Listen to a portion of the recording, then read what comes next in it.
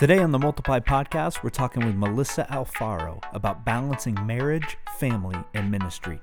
Check it out.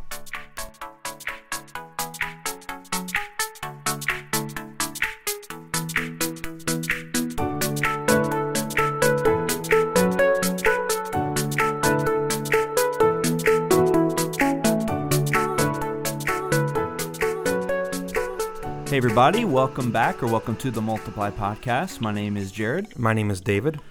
Man, good to be back. Yep, September, my favorite month of the year. Yeah, wow. Yeah. Really? Well, my birthday is this month, that's part of it, but also I love fall. Fall's my favorite season. Football's back. That's First true. game was last night. Terrible game. But you know. And baseball's headed towards the playoffs, and the English Premier League soccer is back, and fall is, the trees are starting to get more beautiful, and then you get all the flavors of fall, pumpkin and apple and cider and spice, and you get to start wearing baggy clothes, and it's normal. Yeah, we can wear sweatshirts again. Cover ourselves up. Oh, God is good. And I have a pumpkin spice coffee right here. Yeah. Right now, so I'm with you, man. Let's ask we have a really special guest with us on this episode. She was with us on the previous episode, and we're so pumped. Maybe we can start by talking a little bit about her favorite fall flavors here. Yes, I think so. We have Dr. Melissa Alfaro. If you have not listened to the first podcast that she did about better preaching tips. Yeah, this is fantastic. You got to go listen to it. Listen to it. And she also tells her kind of story, and you can hear her background and all that. Mm-hmm. So, but yeah, let's hear some of your, what are some of your favorite fall flavors? I mean, are you a pumpkin spice kind of girl? Are you, what are you into? I am. Okay. I am a pumpkin spice girl, but I also love anything with like the pecan flavoring with the sweetness. Oh, yeah. I love pecan pie. Yes. I mean, we're going to have that the rest of this season. And I actually make a mean pumpkin pecan pie. It's the best of both worlds. Wow. Oh, yes. So was that an invitation to come down to Houston and try your pumpkin pecan pie? Because that's we've got enough room at the table. You guys come along. Bring your family. We'll have a great time. You may hear a knock at the door. I think I'm married with 3 daughters, and I'm the only one in my home that likes pumpkin or pecan pie. Oh, that's terrible. Yeah. Oh, no, they're missing out. Yeah, so it doesn't really make the table at Thanksgiving because, what am I going to do, eat a whole pie? Yes. Well, maybe I will. Sometimes you got to make sacrifices. If it was pumpkin and pecan, I might eat that whole pie. Yeah. But I like pecan pie too because with my sweet, I like a little salty and I like a little crunch. That's a big deal for me with dessert, salty and crunch. And pecan pie is oh my goodness. Maybe we should just cut this short and go get some pecan pie. Well, everybody, that's it. That's the podcast. Have a great. No, that's awesome. That sounds great, and you've got me even more in the fall mood. Hey, tell us a little bit, Melissa, before we jump in on today's topic about your family. We'd love to know a little bit more. In our first episode with you, you told us kind of your story and your journey to ministry to where you're now serving as the EP for the under 40s at the national level with the Assemblies of God Fellowship. But we'd also love to hear just about your family, who you do life with. Yes. Well, my husband, he's Jay Alfaro, and he and I pastor a church here in El Tabernáculo, or Tab Church in Houston, Texas. We've been married for 17 years, and we have a 1.5-year-old. And we didn't necessarily plan for it to take that long to have our child. When we first got married, we knew I was finishing grad school at that time, knew I was going to go into PhD, and we were okay. It wasn't happening, but we were fine. I was doing that. We were working, traveling, so didn't really think anything of it until after finally finishing PhD. We're like, hey, this should have already happened by now. We're 5-6 years into marriage. Something should have happened. Something's not right. And so we had a journey. Long story short, it took us 16 years. We actually did get pregnant, had a miscarriage 4 years prior to that. That was back in 2013. Was just sad, tragic. It was a situation that even the way it happening on Christmas Day, having to be rushed to the hospital, it was crazy. The enemy could have really used that, and he was trying to use that to really get us into depression at the height of, leading a church. And we literally had to take kind of a sabbatical and just lean on the people around us, lean on our board, lean on godly friends and other ministry colleagues to just walk us through that time of grieving. My husband dealt with it differently. He was more to himself, but I grieved, and there was a period of like even the 2 weeks after it happened, I didn't want to get out of bed. I didn't want to leave. We were never angry with God, but we had a lot of just why and how, and it took so long, and then for it to happen only to lose it didn't make sense. But in all that, and I say that because ultimately God, he always uses the wounds that we surrender to him. He turns it into balm and medicine for someone else in another season if we allow him to. And he truly did that for us, because the next 4 years that would come out of that spiritual drought and barren season were the most fruitful years of our life in ministry. And that was when we really got to see the Romans 8:28. And granted, we did not have our child by then. Nothing happened. It didn't happen overnight. It didn't happen the next year. It took 4 more years. But God birthed so many other things during that time and allowed us to be what I called spiritual midwives to many other people that were trying to give birth, some to very literal babies that were going through infertility issues. They were able to give birth to their children and their babies. Some ministry barrenness and just ministries that were kind of just stuck and paralyzed. And we got to see life happen for them. And we really felt those 4 years, God was like, you're being planted. You're like that tree planted near streams of water, that though in seasons of drought, you will fear no evil, because your leaves are going to be green and fertile, and you're going to be fertile during that entire season. Didn't make sense, because I always equated fruitfulness with getting the answer to your prayer request. But that's not always fruitfulness. Fruitfulness many times is just you being able to use your journey to bless and minister to someone else and walk them through theirs. That's fruitfulness. And that's what I learned. I'm actually finishing my manuscript right now. Hopefully this will be out next year, but it's the entire journey from the early seasons in marriage when that happened, and just walking through. The title I've got right now, a working title, is Growing Green in Seasons Full of Shades of Gray.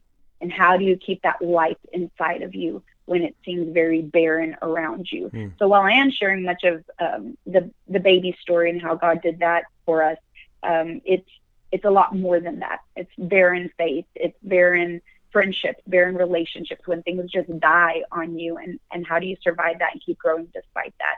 So long story short, after that, 16 years into it, 4 years after that whole ordeal, God, on our anniversary of all times, knew something wasn't feeling right. I just had been feeling myself really tired and sleepy, and had already years prior done the whole pregnancy test. Let's go buy the test. Gone through hundreds of those, which is outlined in the book. Kind of became an obsession every month, and just disappointment after disappointment. And so I had resigned myself from doing that, said I will never do that again. So I just said, let me go to the doctor. Let me see what's up. And sure enough, they did some tests, and hello, Miss Alfaro, you're pregnant. We're like, wow. What? So it was the most amazing feeling. And how God is so amazing, because he could have done it at any time in any way. We would have been so grateful, but he did it on the day of our anniversary. Wow. So it was like so cool. And so now we have a 1.5-year-old, runs everywhere. His name is J. David, and we call him JD for short, but he's talking, still don't understand what he's saying, but he's talking with lots of emotion, working on those communication skills with him. And he's preparing for the Olympics, we say, because literally the kid runs everywhere at all times. But we're enjoying life, enjoying doing ministry, enjoying life, and just so grateful to God for his faithfulness.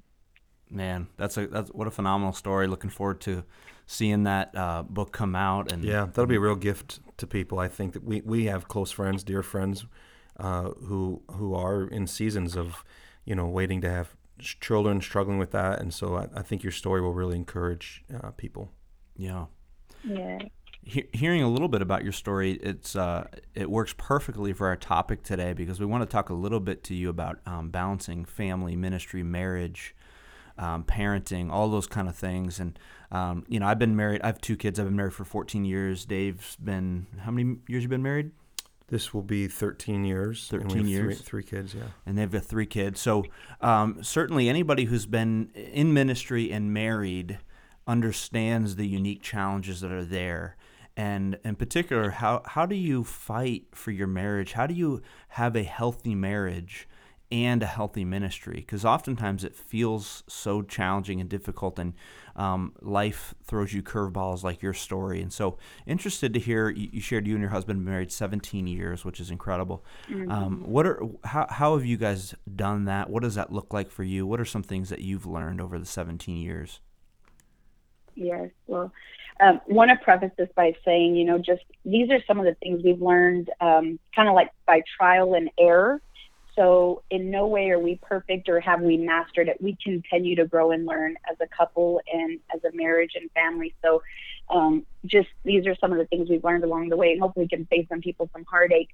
As I pondered and reflected on this idea of balance, and I know many people out there have said on occasion, there is no such thing as balance in marriage, family, and ministry. You're always giving more time and attention to one than the other. And some say, well, no, it's a rhythm. You have to have a healthy rhythm. And I don't know what the appropriate term is for it, but I think it all begins with intentionality. When you value something, you're intentional about caring for it, stewarding it.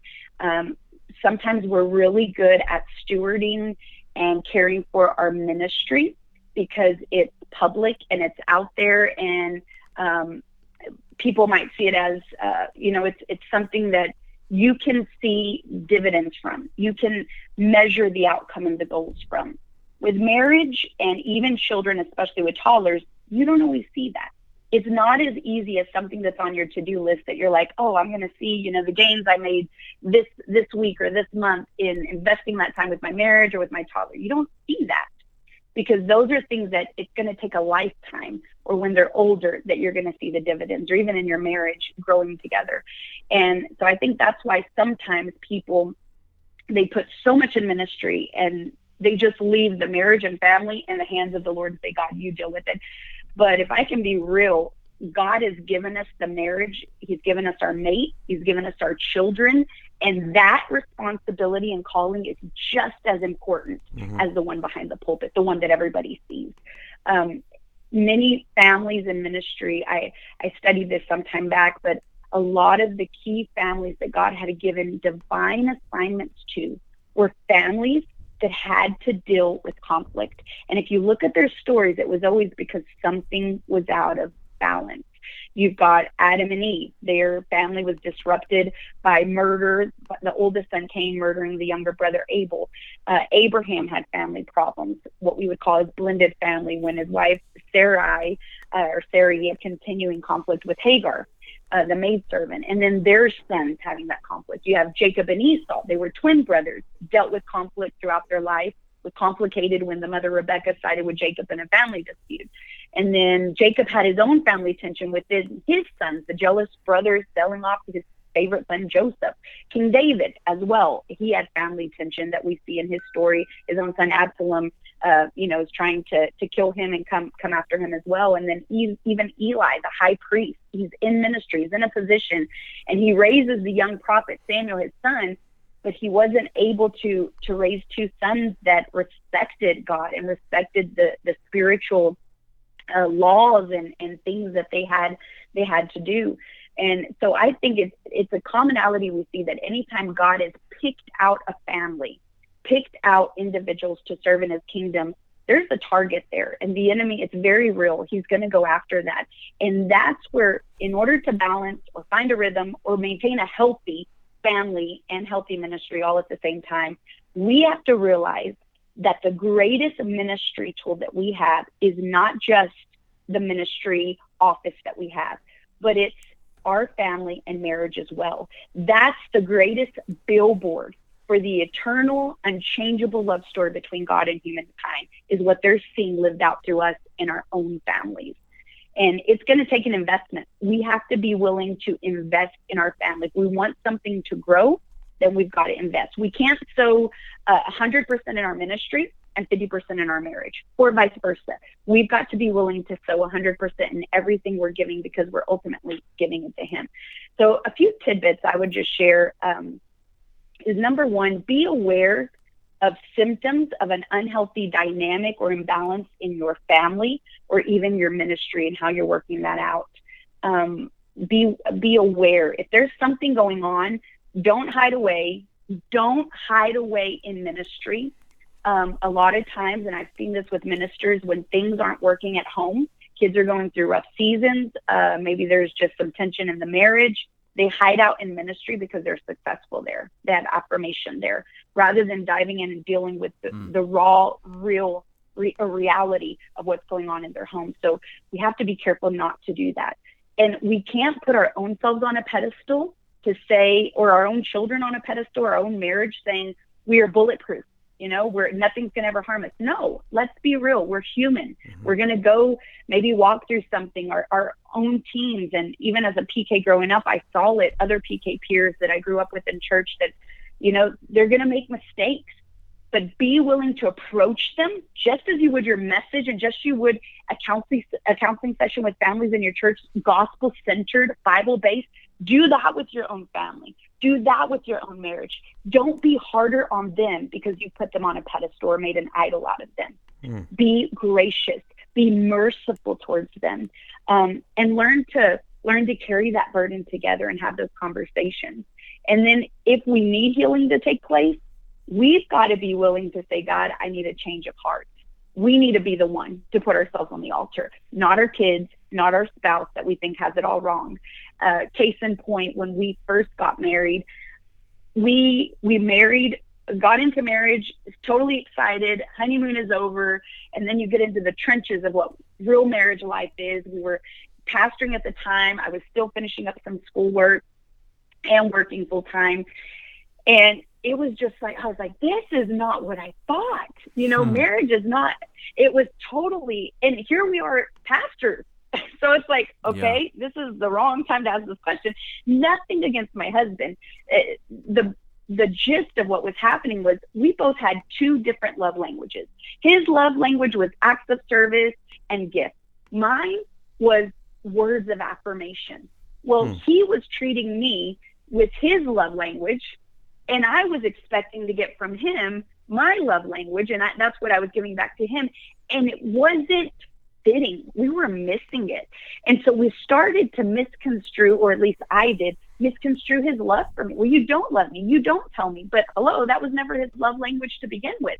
Yeah. But he was doing acts of service. He was cleaning the car. He was making sure I was taken care of. Every now and then there was just like this gift. And I was like, but I don't want this. I want you to tell me you love me. And he's like, I got you that wedding ring, I'm being very transparent to you. I got you that wedding ring. Doesn't that speak LOVE to you? Isn't that enough?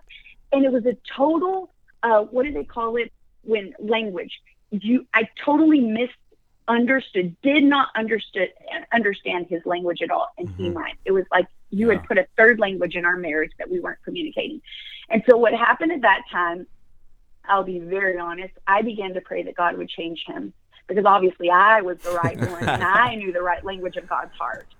And you sound so much like Jared. My prayer time, oh Lord Jesus, help us.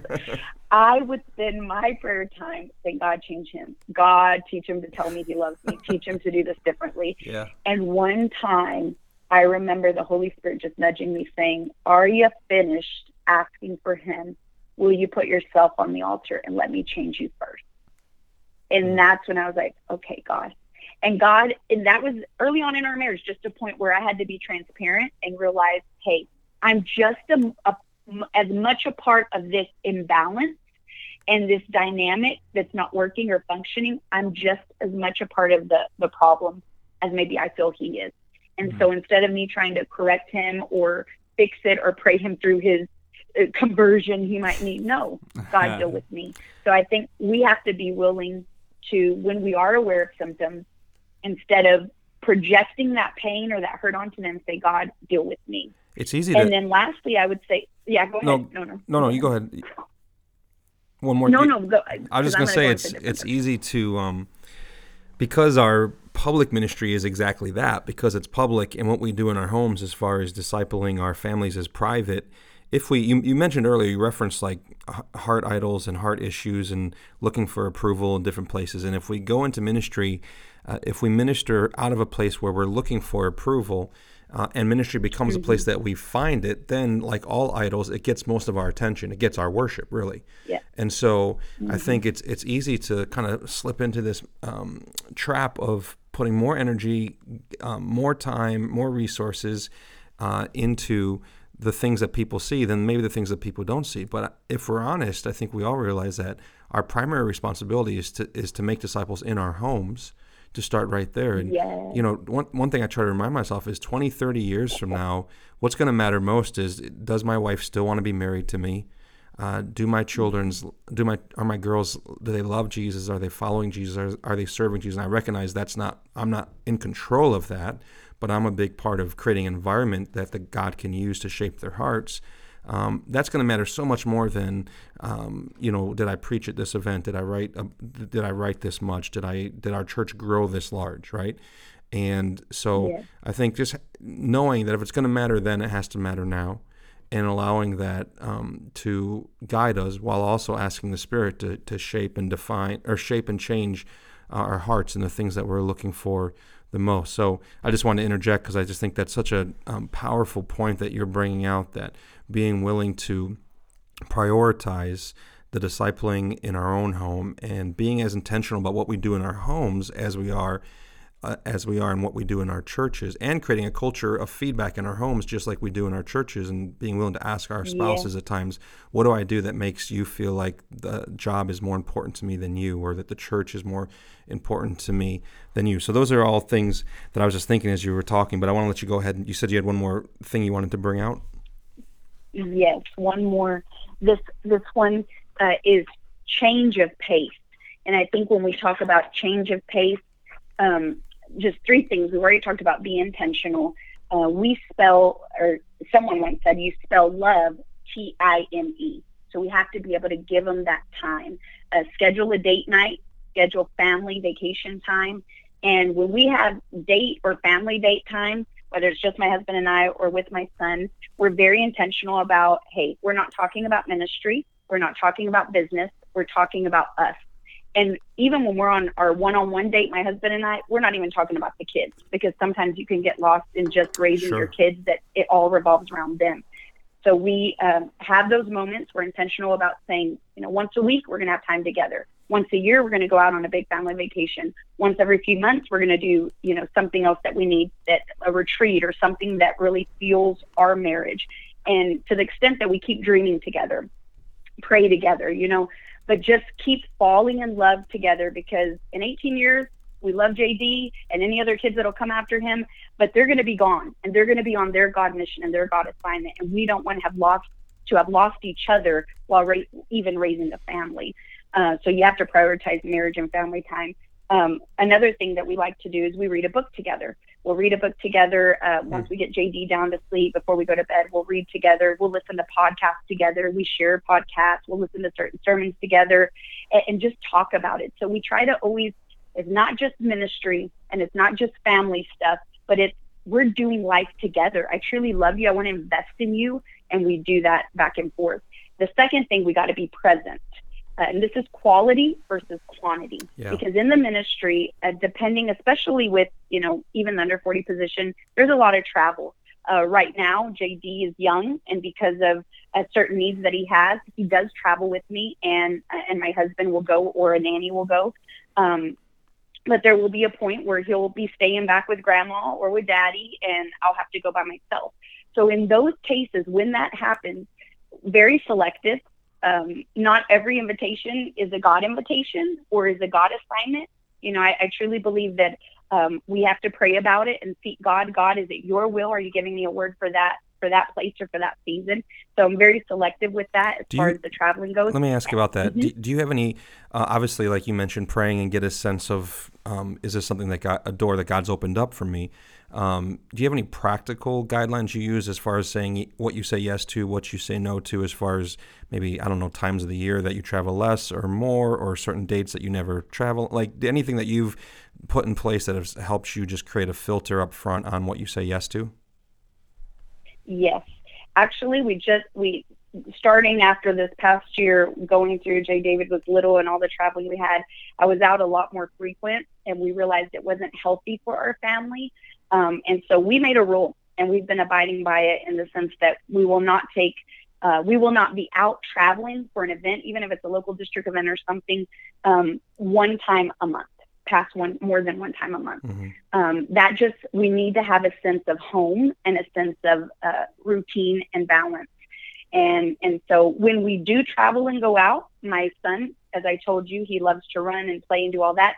So to make it fun for him, if we get in a day early or we have a break between sessions or something, we find a park because that's his love language, and we take him to a park so that he doesn't always equate, we're getting on a plane or we're getting in a car for a long ride, we're going to do mommy and daddy things. No, we're going to make something fun out of it as well for you. And we'll go on the slides with him. We have that time. We make it quality time when we're with him. So the times we're away, you know, the ones we are together are so much better because we have that time. And then we're very clear too. When we're together, we disconnect from everything else. Cell phones, scrolling on social media, checking email. This is our time. We're very much here, whether it's watching VeggieTales or sliding down the slide at the park, whatever it is, I'm present. I'm not, you're not background noise to me, my son. You know, I'm here with you. I'm not just happening to be watching you while I'm scrolling or checking emails. I am present with you. And then lastly, I think, and this is something I grew up always saying, people want to shelter or shield their children from ministry, but I don't think that that's the correct terminology nor even practice. I think we need to expose them to ministry. Let them see who Jesus and God is. How are we going to disciple them if we're always trying to keep them? We ourselves can put them in a bubble. We need to let them be a part of what's happening. Let them be a part of the movement, and that's why I say even some of these trips we're on, which I pray someday if the Lord's coming tarry, and, you know, if I still have the privilege of traveling, some of these events, my son will be a teenager. I would want to take him, you know, to a youth convention. I want him to be around this. I want him to see that. It's a blessing. It's a gift. And I want to be able to pass that on so he's exposed to that. Something that really spoke to me when I had J. David, obviously when you have a newborn, sleeping schedules off, all that. And I used to always pray at a certain time in the morning. It was really early in the morning. Well, J. David came along and said, no, that's my feeding time, Mom. So, I mean, it totally threw curveball in there. Everything was whack. And I'm a type A personality. I like order and routine and things that I know when they're going to happen. And, it just kind of threw me off. And there was a period of months where I was just like, God, how am I going to do this? How am I going to do this? I've got to pray. And every time I want to, he cries or he wakes up or I'm tired and I fall asleep. It's just not working. And he said, Melissa, you're going to have to stop trying to work at this prayer thing and the Bible study, all that you want to do around him. And you're just going to have to bring him along into the journey. So if we still do this to this day. If he's awake and he needs me or anything during that prayer time that I'm going to pray, hey, you just come up with me. And it has been the most incredible thing because he'll see me worship. He'll see me pray, lift my hands, kneel down, cry out to God. He hears me reading the Bible. I read it aloud so he can hear it. And sometimes he'll just sit and listen. Sometimes he'll go and get books and he'll mimic what I'm doing. Well, one day we were up there and I was worshiping God and just in a moment of prayer, and I happened to look up because I didn't hear his toys moving. So I'm like, what is he doing? What has he gotten into? And so I look up and I see my little boy. He's staring right at me. He puts his hands up and he just like, blah, blah, blah, blah, blah, blah, in the air. And I'm like, you would have thought he was speaking in tongues or something because you didn't understand what he was saying. But it was a moment where God said, this is why you do what you do. This is why you bring them on the journey so that they don't learn about who God is, but they meet him for themselves. Yeah. And this is the only way he's going to get to do that. And so that's why I say, when I say don't worry about having to shield them, but bring them into the journey of ministry. It's a beautiful thing. And we can give them that healthy perspective of what it is and the way it should look like. And the big payoff and reward is, one, we create disciples for Jesus, but two, should the Lord put that mantle of ministry on them, everything that we do is going to shape their heart and shape their life for God and for the church and for the service to the kingdom. And I think that's the greatest win ever. Sounds like Jared needs to start scouting out parks in Syracuse, New York next April. Oh, yes. Absolutely. Of course, in Syracuse in April, it could be snowing, so maybe we got to find an indoor play area. That's true. That was so good. Yeah. That's really appreciate you sharing that. Yeah, very, very helpful. And of course, if you already have a family and you're listening, there's things in there that you can apply. Jared's got so much. Jared has so much to it. Jen is Jared's wife. Jen must have been praying this morning for Jared just to think so. Hear some truth. Thankfully, she doesn't listen to this podcast, so she's not going to hear this and then hold me to it. Does she know that your love language is her listening to everything you do? Yeah, no, we haven't learned that yet. We've only been married 14 years. When we hit 17, we'll figure it out. But thanks so much. This has been awesome. If you've missed the first podcast we did with Melissa, I would encourage you to go back and listen to it. It's phenomenal. And before we end, our heart here is we want to make better leaders, but also better eaters. And so Dave and I love to ask our guests some food-related questions. Last podcast, we said, what's the best thing you've eaten recently? So if you want to hear that answer, you can go back and listen. Today, though, I want to ask you a classic question, okay? If you are on a deserted island, it's only you, and you can only have one meal for the rest of your life, what's it going to be? Oh, my goodness. It has to be green enchiladas. Green chicken enchiladas. That is my absolute favorite, and it has to have sour cream and guacamole on it. Yeah. Okay. Anything on the side? Anything on the side there? Rice, beans? What do you like on the side? Oh, yes. Rice and beans. And then I would like to have an agua fresca, is what they call like a fruit drink. Yeah. So like pineapple or watermelon. And for dessert, it would have to be a cake known as tres leches. It's a cake made with 3 different milks, very moist. That's my favorite cake. So delicious. Oh, so delicious. Well, technically, I didn't say you're allowed to have dessert, but we will allow it for this one scenario. They're great. Is an authentic enchilada made with corn or flour tortillas? Corn. With corn. That's what I thought. I'm a flour tortilla guy, but you're not authentic. That's why. So. That's true. I'm half Korean, so I'm half authentic on Asian food. Man, this has been great. Thanks so much for being with us. If people want to follow you or find you on social media or your blog, one more time, just let them know where they can find you, Melissa. Yes, Facebook, Instagram, under Pastor Melissa J. Alfaro, and then also on a blog, Melissa's Memoirs, through WordPress.com. Awesome. Thanks so much. We appreciate you being with us. This is the Multiply Podcast. We'll see you guys next time. Hey guys, if you enjoyed the Multiply Podcast today and you're listening via iTunes, be sure to give us a 5-star rating. If you're watching on YouTube, please subscribe, like the video. Feel free to share it with anybody who you think will benefit. We appreciate you guys supporting our attempt to resource leaders.